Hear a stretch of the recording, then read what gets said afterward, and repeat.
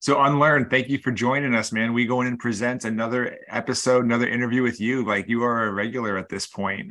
Going back to what, like 2004, 2005, I think. It's a pleasure and an honor, sir. Exactly, exactly.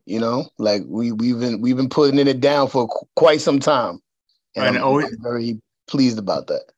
me too, me too. No, I always got to shout out our history just for anyone who's just tuning in or doesn't know that it's almost 20 years at this point, which is pretty amazing.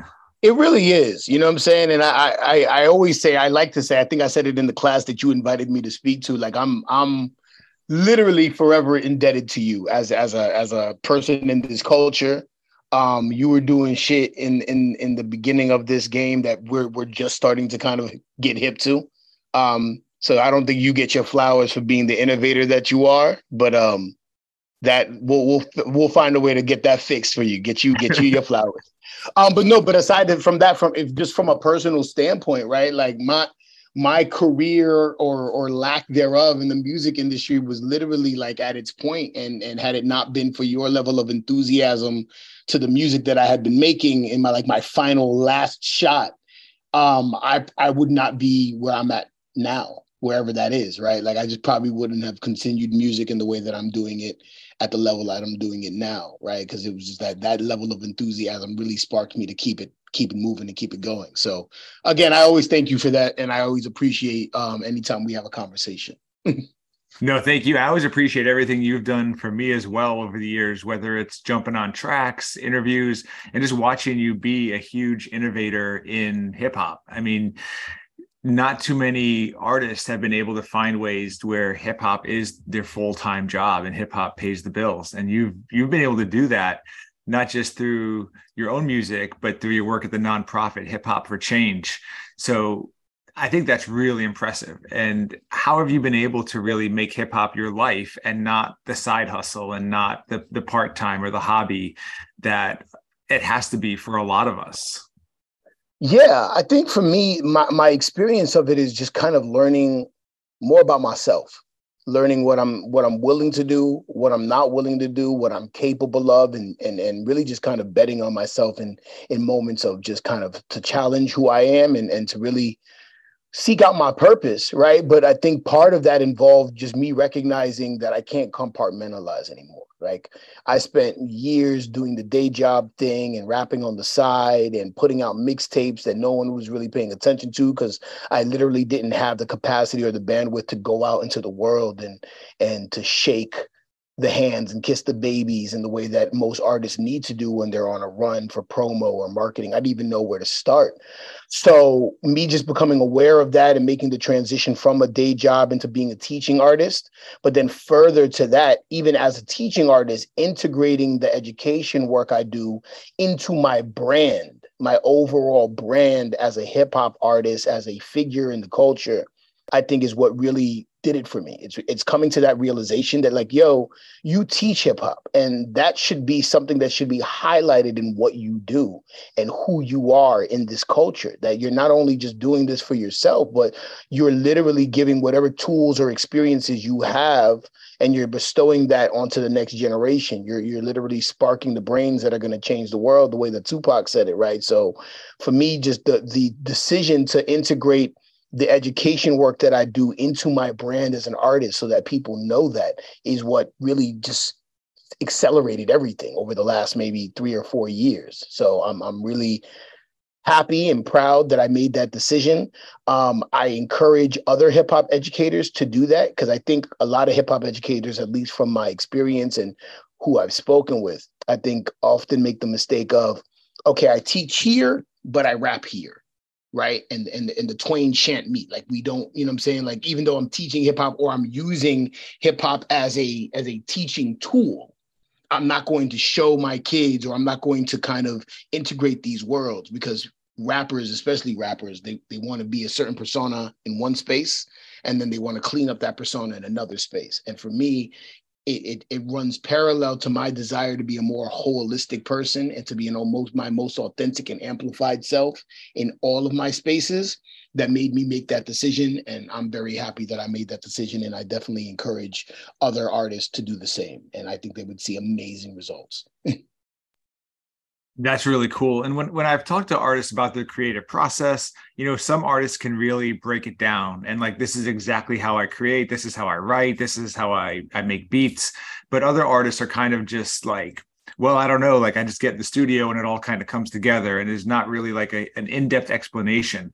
But because you're a teaching artist, I would imagine a big step for you is first understanding your own process and how your own mind works as you create, so that when you're thinking about how you're going to teach it to kids, you have kind of a starting point with yourself to teach, right? So did you kind of have to do some introspection and some reflection in terms of like your own process and how your brain works? Yeah, I think artistry as a whole is if not anything else, a journey of yourself and who you are, right, at your core. Because that's going to determine what your brand is, what your story is, your narrative. Like all of these things come as a result of you having at least a decent understanding of who you are and being really honest with yourself, right? And demystifying the process. I think we've been conditioned in one way or another as artists to make it seem so simple and so easy. So when you ask a new artist or an emerging artist, like, what is your recording process? What is your writing process? The knee-jerk response, it seems, is, oh no, I'm just freestyling this, or I'm just, they want to make it seem effortless, right? Like, we came up in the era in the early 2000s where it was a bunch of rappers who didn't want to be called rappers. They were like, nah, I'm just a hustler who raps, and that kind of thing. Like they just wanted to kind of just make it so that it was such an easy process, which I think culturally has had an adverse impact, right? Because yes, the process has become a lot more accessible nowadays, but no one, because it's become more accessible and almost saturated, no one respects the process. No one respects the time that it takes to put words together on a page or in a notepad and come up with multi-syllable rhyme schemes or very clever metaphors or whatever the case is. The art is really in the process, you know what I'm saying? And I think even hearkening back to hip hop game days, right? Like you allowed me to have a column, so to speak, literally explaining my raps and how I came up with these lines. And it was like things like that where it enabled me to explain my process. So when I was given the opportunity as a hip hop educator years later to like develop my own curriculum, I had to really sit with myself and like, well, how do I come up with rhymes? What is my approach? What happens when a beat plays? What's going on in my head? Right. And there's multiple things in multiple occasions where I have various different processes. But if I'm able to kind of quantify those processes and explain them in a way that is relatable, tangible, cool, I think that I can empower a great deal of other artists to do the same, right? And another thing is I'm a producer, so I think of things through a producer's brain in terms of artist development, in terms of cadence, personality, where the songs are going to be placed and played. But that all came from experience. That came from experience in the music industry. That came from experience as a kind of a hip hop journalist at some point, working with you and other folks, just being able to just like literally talk about how I create as opposed to just saying I create, right? Like just being able to demystify that process, really bring you into my world and show you kind of how the wheels are working and the grinds are moving, or the gears are moving. And all of those things kind of help me to be an educator, right? And just be able to really break down my process. But then now that it's out, now that I'm teaching it to other people, it actually bolsters my ability, right? The thing that was second nature is now even more embedded into my DNA because I really understand how it's working in my brain. So that's been always helpful. That's amazing. And when you work with students, and in the workshops and everything you do with Hip Hop for Change, students and kids don't have that same experience, right? Because they're so young and they're so new to hip hop in general. So they don't have it in their mind that this isn't possible or I can't do this. So like, what have you seen in working with students in their creative process where they might be willing to take different risks or try different things that maybe you or I would say, oh, we're not even going to try that, or that's not, part of the process, I don't do it that way. Do you see some real creativity, and what have you learned, I guess, in working with students and seeing their creativity in their process? Yeah. I was going to say, and you kind of touched on it right there. I think students teach me just as much as I teach them, right? Like I'm in my 40s, right? So by all accounts in the hip hop world, I'm an elder statesman. Which I relish in and I appreciate, right? But that's not to say that I have such a wealth of wisdom that no one should be questioning my authority or questioning my process. You incorporate a lot of these new things, these new dynamics, right? The way that kids are creating now is vastly different than the way I created when I was their age, right? When I'm 15 years old, I had to first find a studio. I had to be nice enough to be led in the studio, and I had to have a producer really guide me through what it is to record and punch in and do all of these different things.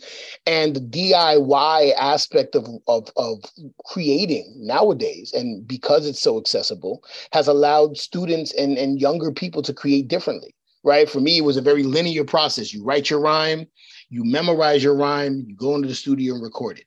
Right. Where I think kids now can do that. And there's a really great school of thought and artists that do that still.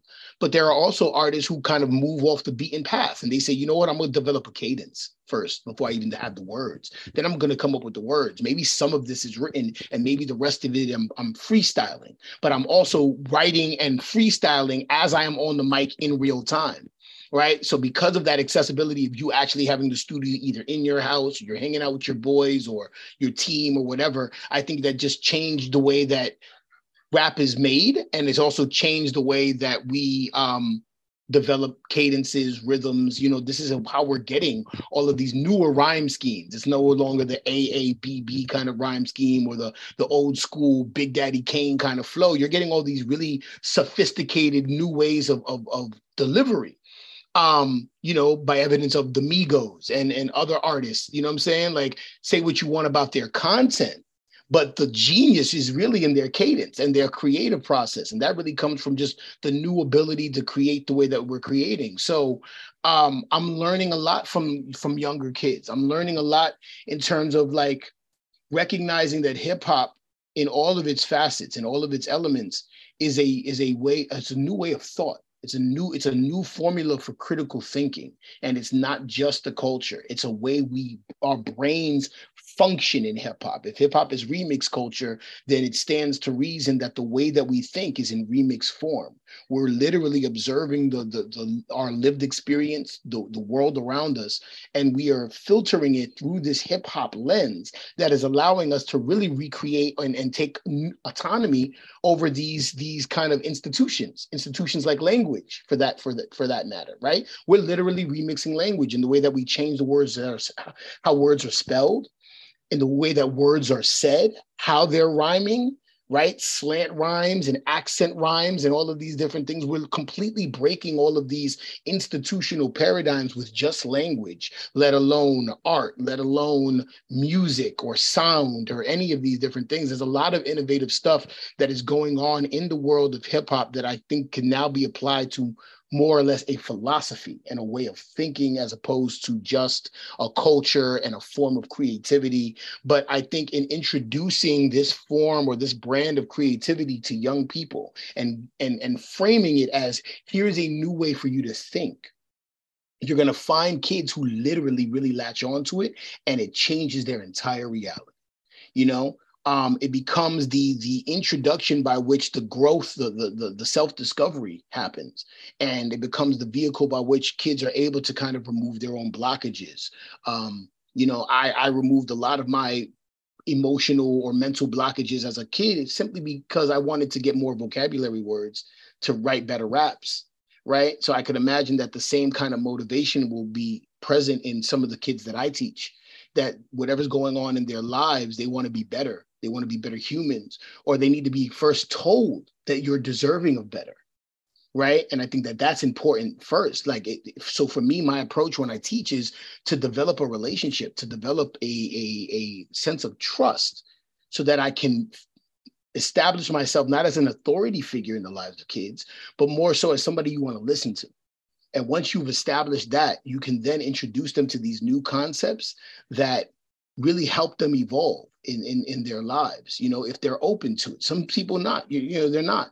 And they're going to still deal with those blockages. And it doesn't matter how well they rap. They just haven't applied it to recognize like, oh, I can literally change my reality by rapping, in one way or another. Everybody thinks it's about, oh, you rap good and you get money, but it's no, you rap good and now you can add language to how you feel, right? You're not popping off at the next man for him having disrespected you because you're able to articulate yourself and explain, So there's an emotional literacy and an emotional intelligence that comes with tapping into this brand of creativity that we call emceeing. And that's what I'm trying to instill with young people. But at the same time, I'm learning things from them that's allowing me to be a better artist and a better communicator. And you mentioned too, just teaching kids and reinforcing confidence, building confidence in students that you're working with. You've been in a lot of schools, you've seen a lot of different situations. How have you seen white supremacy and colonialism in schools and the negative impact that has on students? Because we all have different experiences in schools and we can all point to negative experiences. But I think one thing that we're still grappling with as a nation is how white supremacy is just baked into U.S. public school experience for students. What have you seen? It runs the gamut, right? It runs the gamut from everywhere, everything and everywhere, from me having to sell the idea of hip hop education to administrators and principals and their reluctancy or their hesitancy to even have it as a program, let alone an assembly, right? Like just being able to have to prove that hip hop is valid as an assembly model is already a hard thing, right? So when I'm in these rooms with academics and administrators, that is a social justice calling. I am in that room as a representative and as an ambassador of this culture that we love, that I recognize as inclusive, that I recognize as multicultural and tolerant. And I have to quantify that to explain it to an audience that is not part of this culture. And all the while has these very negative connotations associated with our culture, right? And that's really very much baked in white supremacy and Eurocentric ways of thinking. And that's ultimately what we're fighting in these schools with hip hop education and hip hop pedagogy, is a very Eurocentric way of thinking. I mean, I think bro from 808 Mafia just posted his son being told by a teacher in his school that he is ethnocentric, meaning that he believes that white people are superior. He's being told this in school, right? And, it's an honor. I commend the gentleman for being honest. But it also reveals, it kind of pulls back the curtain on the entire public education system, that you are literally in a world as a young Black boy who may be dealing with a lot of personal roadblocks as it relates to trauma, as it relates to poverty, as it relates to just being Black in America. You're already dealing with that outside of school, but then you're coming to school and you're being taught a history that isn't yours, or that doesn't even include, like, factor your lived experience into its curriculum, or the experience that people who look like you have lived, right? It doesn't contextualize or give you representation in terms of other thinkers who look like you. We get the same tired stories every Black History Month. We get Martin Luther King, Rosa Parks, George Washington Carver made the peanut butter, and that's the bulk of it, right? But you're starting to see in certain geographical locations, the Bay Area probably more progressive and liberal than other spaces in America, right? My older son has a Black leadership class. He's 16 years old. And he's this present semester, to be 100% honest, like, he wasn't doing well in school up until presently. And part of my kind of conversations that I've had with his teachers, conversations with his mother, conversations with my family members, is he needs a Black teacher. This is something that I've told them for the last 3 years. He needs to see someone who he thinks he can relate to, give him education aside from myself. Right. So now we just made the decision to put him into a school in Oakland where there are Black teachers. It's a predominantly Black staff. And they're providing a level of cultural relevance and of affirmation that is removing the blockages, that is allowing him to learn and thrive in that environment and that experience. But when you're in a school where it's predominantly white teachers giving you a predominantly Eurocentric view of the world, and you're consistently disciplined for who you are, not necessarily what you're doing, but who you are. Don't wear this kind of hat, pull your pants up, right? None of the things that you value outside of this school matter, right? You're learning about slave owners, you're learning about, inventors who are all white, and you don't see yourself in the curriculum. Then it's a lot harder for you to even take school seriously, at least for a young person of color, whether you're Black, Latino, Asian. You know what I'm saying? You have less, there's so many struggles that you're dealing with just as a kid in America, Black kid in America, going through your adolescence, that the last thing is on your mind, or the last thing that's a form of priority, is learning about some antiquated white men, or learning that your culture and who you are and your lived experience has no value, which is kind of the narrative that a lot of young kids are taking away. Considering the white supremacist or the Eurocentric way that we've established learning in this country, so we're having those challenges. And I think we're getting a lot of pushback, right? Like critical race theory being challenged in many states as something that they don't want to teach or don't want to implement, that kind of culturally affirmative and relevant pedagogy that I'm sure you and I have discussed in our own academic circles and we know is effective, is really being met with a lot of resistance in other spaces, because they just don't want to yield to the idea that white people are not the center of the universe, right? It's almost at par with, and this may be a stretch, but it's almost at par with like during the Enlightenment and coming to the realization that the earth is not the center of the universe. Right? Recognizing like we revolve around the sun and we exist in a solar system. And as earthlings and as people on this planet, we are part of a larger form of order in the universe, right? So we can kind of get past this Eurocentric way of thinking and recognize that there is value in understanding European history, but then there's also value in understanding African history. There's value in understanding Asian history. And we can take all of these experiences and create a more comprehensive and universal way of understanding humanity and recognizing the value of it.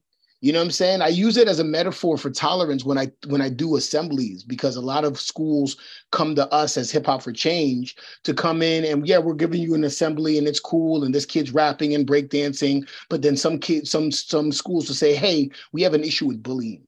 We have an issue with racism. Can you weave some of those themes into your conversation or your presentation? And I do. And I say, okay, if we're dealing with racism, if we're dealing with marginalization, right? I bring up this alien kind of example. I say, if aliens came down today, there would be nobody more happy than me, because I'm more interested and curious than I am fearful, right?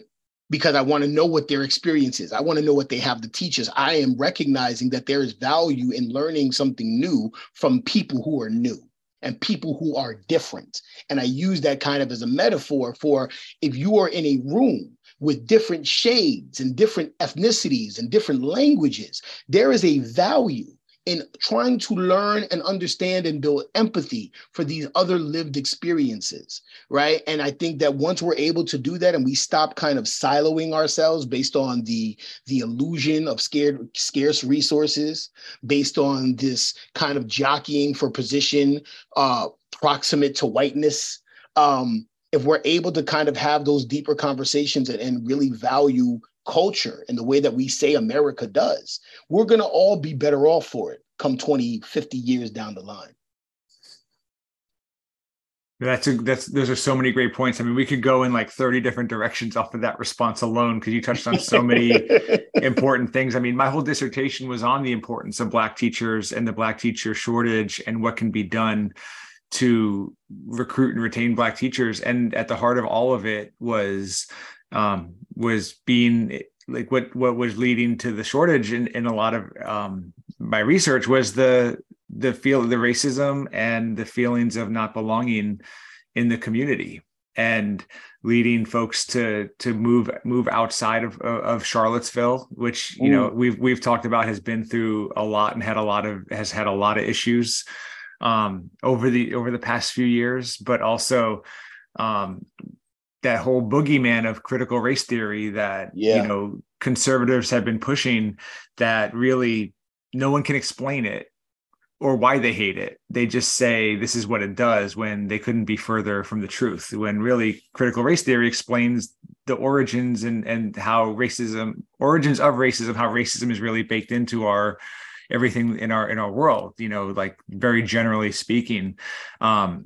What's your response, when you get that resistance to hip hop education, whether it's, anti-critical race theory, just a deficit view of hip hop culture and hip hop music? Like, how do you respond to principals and administrators or others who come at you with some of the those conservative talking points? Yeah, I mean, on one level, I'm empathetic, but at the same time, I'm very assertive and I'm very unapologetic about what we're teaching and who we're teaching it to and why and what the value is of it. I had a school who wanted us to come in and do an assembly. But they took exception to the fact that in our slide presentation, there were pictures of our staff wearing End White Supremacy t-shirts. So they made it as almost a precondition of us coming to do the assembly, for us not to talk about white supremacy, for us not to wear shirts, for us not to reveal those pictures. And I took exception to that, and I declined even participating in any sort of programming with them.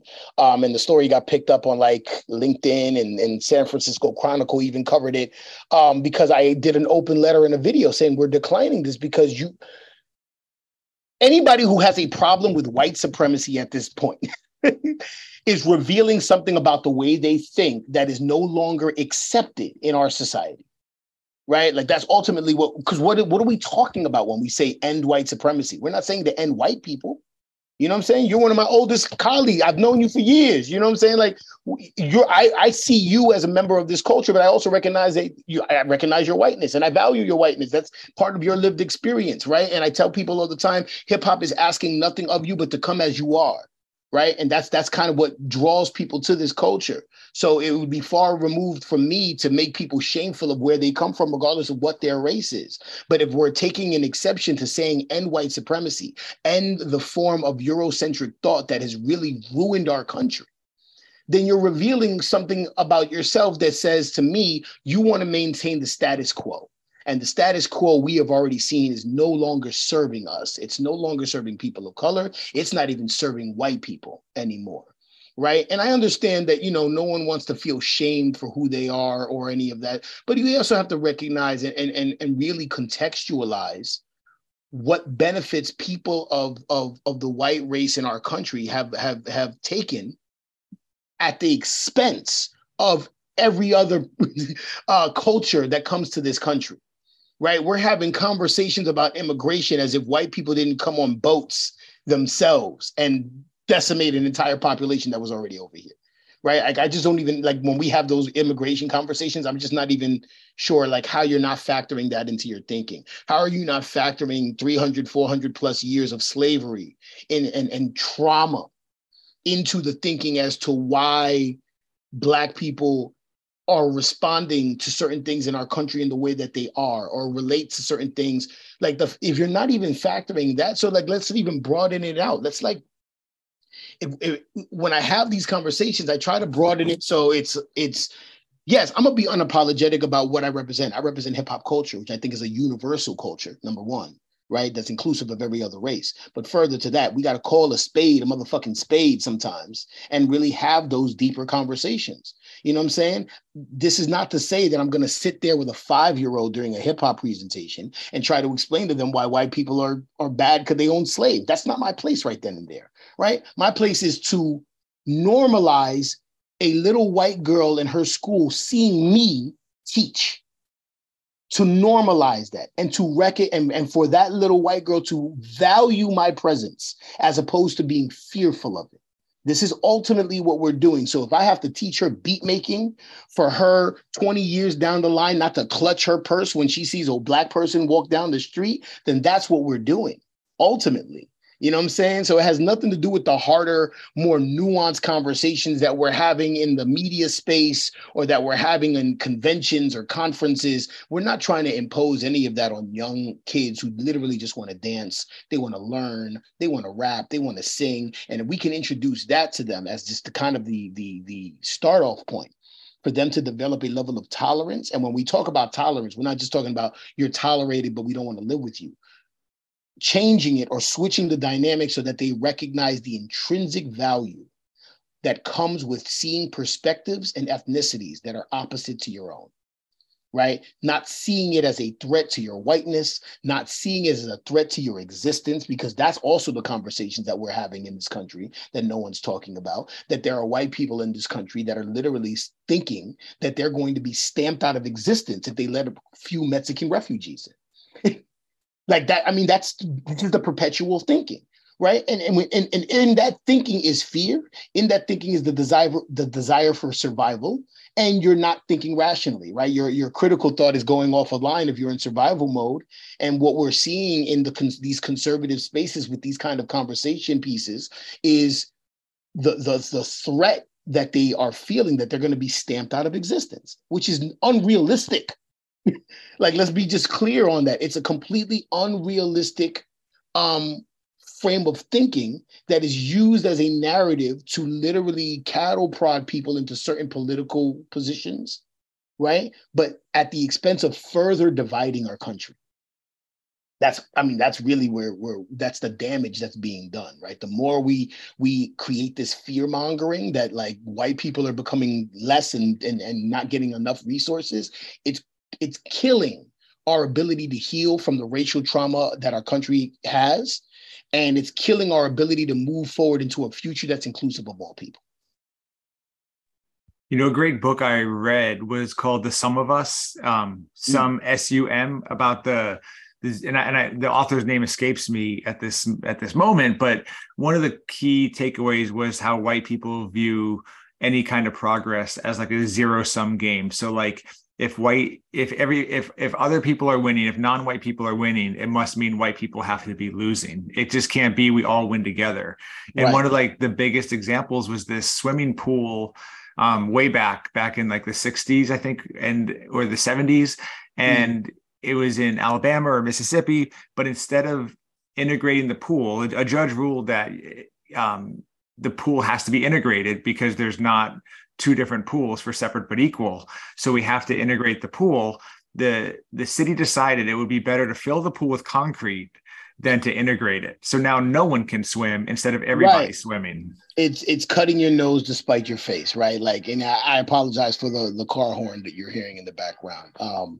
But that's exactly what it is. It's cutting your nose to spiting your face. It's a very narcissistic, a collectively narcissistic way of dealing with accountability.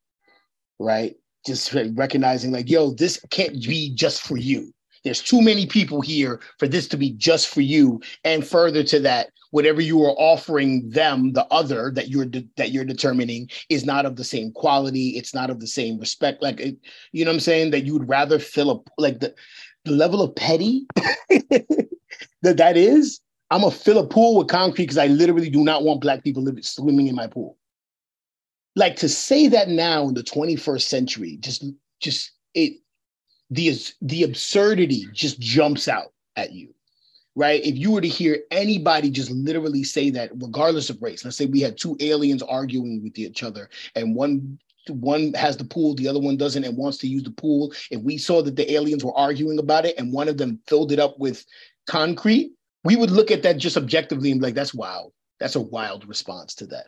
Right. But then we get a little bit sensitive if we kind of insert ourselves in that. And I think that has a lot to do with what I call our individualist as well as collectivist mindsets.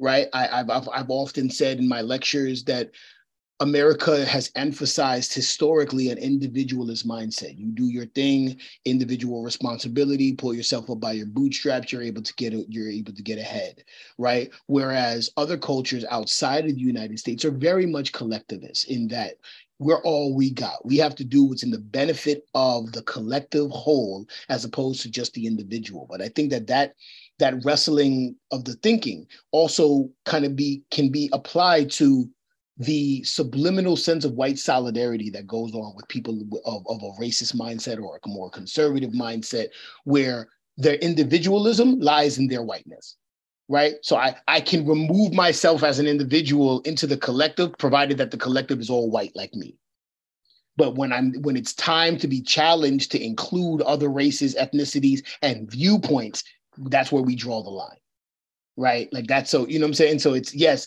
So a lot of white America in our country presently is very much individualist. It's very much us. It's about us. We associate our whiteness with our actual authentic Americanism, or we associate a criteria of authentic Americanism is whiteness in many parts of this country. And that needs to be challenged. And I don't think people, no one likes anything new or diverse that challenges their status quo or their way they're thinking. We're literally seeing people go through some sort of subliminal existential crisis anytime we challenge that. But I think it's important, right? If we're also recognizing that mental health is important in our country, we have to recognize that part of getting well mentally and growing and healing is also dealing with racial trauma, right? Not only imposed by white people, but also how it affects white people in their thinking, in the paranoia that was developed, right? And it's something that I have empathy for. I get it. Like, you came from another country to escape persecution in Europe, and you came here and you were so fearful of the people who were already here. You had to develop narratives in your brain to dehumanize them and then take them out. Right. But that didn't do well for you. It didn't do well for anybody else that was in here. So it's kind of this game where it's like, that's a collective trauma. And white people need to heal from a collective trauma in the same way that Black people need to heal from a collective trauma. We as Americans in this country all need to heal from these collective traumas, right? So exploring mental health needs to also kind of be extrapolated into how is racial trauma showing up in your life in one way or another. And it does, regardless whether you're a white person from Nebraska or a Black person from Harlem or a Latino from LA. Like it does affect us. And we need to kind of approach it from the humanitarian perspective and from the mental health perspective. But as long as we're talking about the other and this and this and that, and more particularly for people of color and in communities of color, I think it's also important for us to recognize what it is that we want when we talk about racial justice, better education, all of these different things. Do we want justice or do we want revenge? You know what I'm saying? White people aren't giving us what we're asking for because they fear revenge. And some of us are very cool with having revenge as opposed to just justice or mercy or understanding, right? We just kind of need to move beyond the anger that's there. And it's justified anger, but we need to be able to move on because that's all we've been given. As a Black person who's literally lived my life with such anger for a lot of different reasons, and now like in therapy and healing and all of that, I recognize that you have to be able to articulate an emotion other than anger. You know what I'm saying? And it's really hard in certain spaces, especially in academia, for people of color to navigate in any other emotion other than anger. So we just need to be able to create more spaces like that, but it comes with awareness and it comes with just being really honest and just being cool with the honesty, you know? I mean, that's huge. I mean, how do you see Hip Hop for Change creating those spaces these days? And I know how involved you are and how passionate you are about Hip Hop for Change and the great work that the organization is doing. So how do you see that manifesting itself in the work that you're doing and in the schools and everything and really everything you do, from your music to your teaching? Yeah, I think ultimately it's being inclusive, is being a champion of different lived experiences. It really lies in my staff. Shout out to my Hip Hop for Change educator staff that is amazingly well-skilled in what they do, but also extremely diverse, right? We have Asian women, we have white women, we have Black women, we have white males, we have Mexicans, we have Black people, you know what I'm saying? We have Latino, like it runs the gamut in terms of our educator staff. So when we come to an assembly at a school, the kids there, regardless if it's a predominantly white school, predominantly Black school, are seeing a full spectrum of lived experiences. And those lived experiences are what is informing the creativity that they're about to partake in, right? So it's a value add. So so for me as education director of Hip Hop for Change, and my job is mainly at this point to develop curriculum, to do trainings, to solidify and foster partnerships in the community with schools, with other after-school programs, other nonprofits. it's a point to have a very diverse staff, but then to train our staff and the integrity of our teaching model, right? Our curriculum model is such that we are introducing people to a new healing way of thought, which is hip hop, which is a culture that I grew up with, that from every vantage point of my experience with this culture has always been inclusive. I was a kid in New York City going to DJ battles in the West Village and watching Asian ass Cutting Candy DJ on turntables, right? Her Asianness never factored into my thinking as a deterrent, right? I knew Asian kids who were in Zulu Nation. I know Asian kids now who are in Zulu Nation, right? This is Zulu Nation. This is the organization that somewhat founded hip hop that is very much rooted in African thinking. You have Asian people who are members of it. You have Middle Eastern people who are members of it, right? Like, and what they bring to the table. Artists like Lazarus, right? Who's like from the Middle East, and he raps and he's like amazing at what he does. And you see how the world can be helped by hip hop in terms of just understanding diversity and recognizing the value of diversity. It's the one space I think in more recent history, 20th century, 21st century, where we may not be able to agree on politics, but we can agree that Biggie was a dope MC. We can agree on a Biggie record. We can agree on a lot of things that relate to hip hop that have nothing to do with race, class, or social background. You know what I'm saying? Like that. So let's start with that. If I'm recognizing that in the world, let's start with that. Let's start with this catalyst as the focal point for unification. And then all the other things they kind of wash away, right? Because we are now binding ourselves and creating communities based on a separate criteria other than race. And in doing so, we are building allies in different fields of life who are going to advocate for that level of equity, diversity, and understanding, right? So in my education work now, I'm finding that we have allies, right? And the allies that we have in these spaces, whether it's in the tech world, in the corporate world, or in the education space, they're hip hop heads. You know what I'm saying? This is not John Brown in the 1800s trying to free slaves because he hates slavery. These are people who recognize the value of just having hip hop in school and saying, hey, I want you to come and teach our kids how to rap or make beats or whatever the case is. They're doing it from just a creative hip hop standpoint and has nothing to do with race. And in turn, in allowing our presence there, kids are learning very fundamental and valuable understandings about race and valuing diversity just by our mere presence without even having to mention it. And I think the pushback a lot of the time is that administrators are fearful that we're going to have these really very deep, awkward conversations with young kids who may not have all of the tools necessary to process what they're being told. But with that said, it's like, no, we're starting with just creativity. And then from there, we're going to build a frame of thought that's going to be a great deal more tolerant, not only on racial lines, but in terms of gender, sexual preference, you know what I'm saying? Like all these other things that we're now more and more having conversations about, that these people need to be protected as well. These people need to have safe and brave spaces as well. Humanity needs to exist, and we can't be fully human if not all of us feel human, right? We're not going to fully embrace our humanity until we recognize the humanity in other lived experiences. Just because they don't, you know what I'm saying? Just because they don't align with where we are doesn't make them less valuable. And I think that's the starting point. And how close-knit is that hip-hop educator community? Because there's been a lot of hip-hop artists who have gone into teaching. Like we know, like guys like Sadat X, J Live taught for like a year or two. Wordsworth went back to school, got his teaching degrees. He's been, and Jay Rawls is teaching in college. You have hip hop professors like A.D. Carson at UVA who, his dissertation was an album. And yes, I remember reading about that. That's amazing. Yeah, that's such a cool story, and proud that he's representing UVA like that,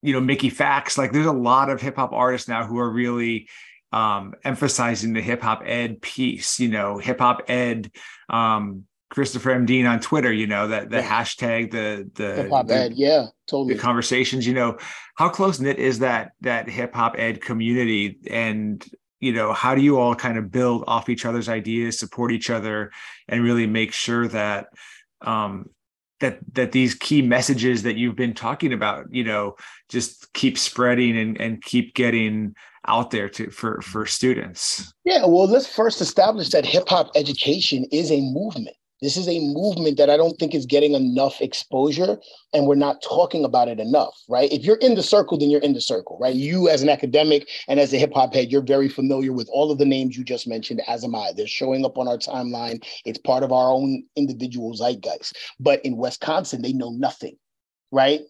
In most cases. And further to that, there are MCs, and there is a hip hop community in Wisconsin that I would imagine is also teaching, or also having key educators who also rap or are hip hop heads, who are literally trying to implement hip hop education into their curriculum, and they're doing it by themselves with no level of support or help. So I think the challenge for us in this movement, right, the Brian Kaisers of the world, the Unlearn the Worlds of the world, the Christopher Emdens, the Mickey Facts of the world, the Tasha Iglesiases of the world, for us to start really building. Like, I'm part of these educational conferences now. Like, I go to these educational conferences, and I'm starting to become, the people who are doing the work are familiar with the other ones doing the work, but there are other people who are not familiar with any of us. So I think it's like the challenge for us. And the question is, what mechanisms do we need to start putting in place where we can put everything under kind of one umbrella and tell these people who are actively doing the work, who have no support, you have support here.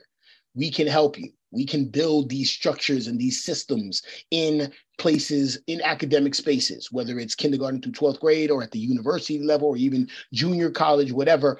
Further to that, I would say, in the same way that as an individual artist myself, I made it a choice to integrate hip hop education into my brand as an artist. I think the hip hop music industry and the hip hop cultural industry needs to start embracing hip hop education. I think we only do it when Ninth Wonder gets an award for some shit. We only do it when Nas, who is one of the most kings of our culture, has the Harvard Fellowship. We only do it when the people who have the brand names are doing the work. But we're not uplifting or amplifying the people who have been doing the work, right? Like, there's no reason that we as an educator should not be celebrated in our culture in the same way that a rapper is celebrated in our culture. Because what that will do for the young kid who is a hip hop head, it'll show them an alternative pathway to existing in this culture without having to rap or make beats or be plugged into a music industry that's super capitalistic and exploitive.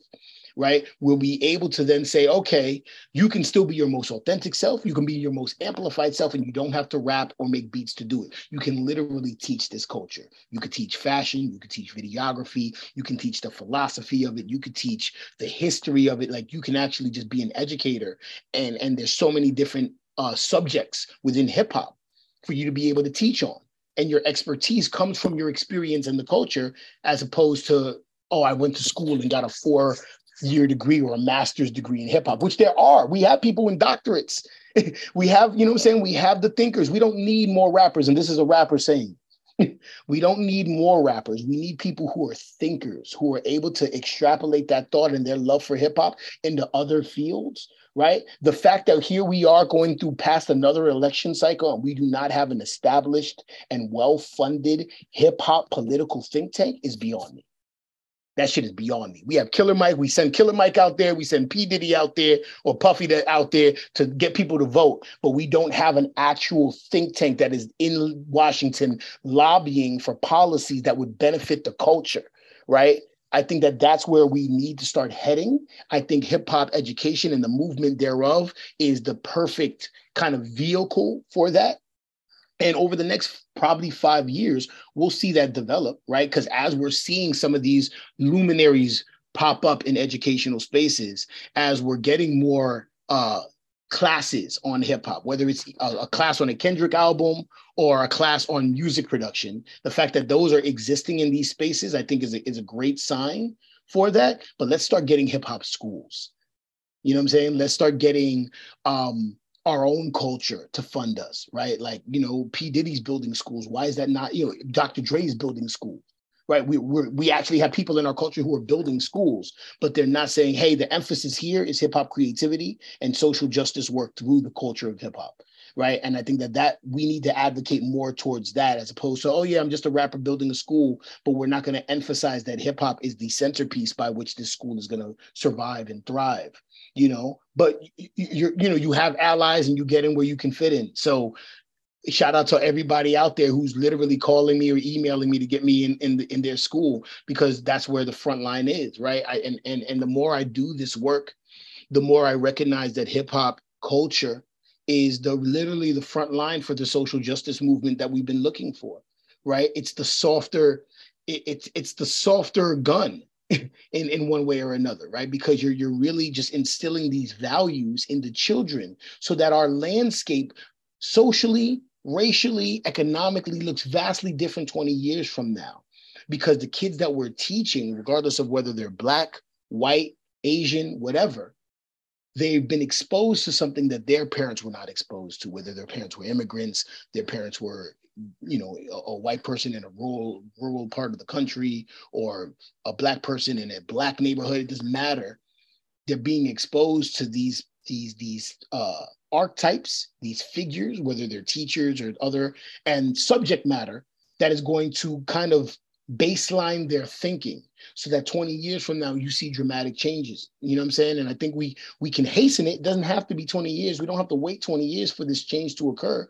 We can hasten it by creating these spaces and by valuing hip hop education in the same way that we value a platinum record. Right? That's the only way that this paradigm is going to shift. Right? Let's not keep sending kids as fodder for the music industry. And I think we're starting to see that tide shift, because we're now calling into question how the music industry is in one way enabling and benefiting from the death of rappers. And the more that becomes a chilling factor, the more we start kind of amongst ourselves in the culture start saying, hey, this shit is off course and we need to course correct. I think part of that solution that we're going to land on is we need to start teaching hip hop education. Hip hop was literally created and thrived in the 70s to stop gang violence. But how is it now being used to exacerbate gang violence, right? Like, we need to start kind of grounding every person who wants to participate in this culture in the history of it, and them learning that, but also, feeling empowered to take on this new frame of thinking. So it's going to be a process, and it's there, and we could continue to support people who are actually doing the work, whether it's a rapper who has the 9-to-5 teaching job and is just teaching English or math or whatever the case is, and they're rapping on the side, or if you're the full-time artist touring, give a lecture, give a workshop, right? Volunteer your time in one way or another to the young people of America, so that they can see something other than just toxicity on screen. So it's a challenge, but we're in the right direction, I feel.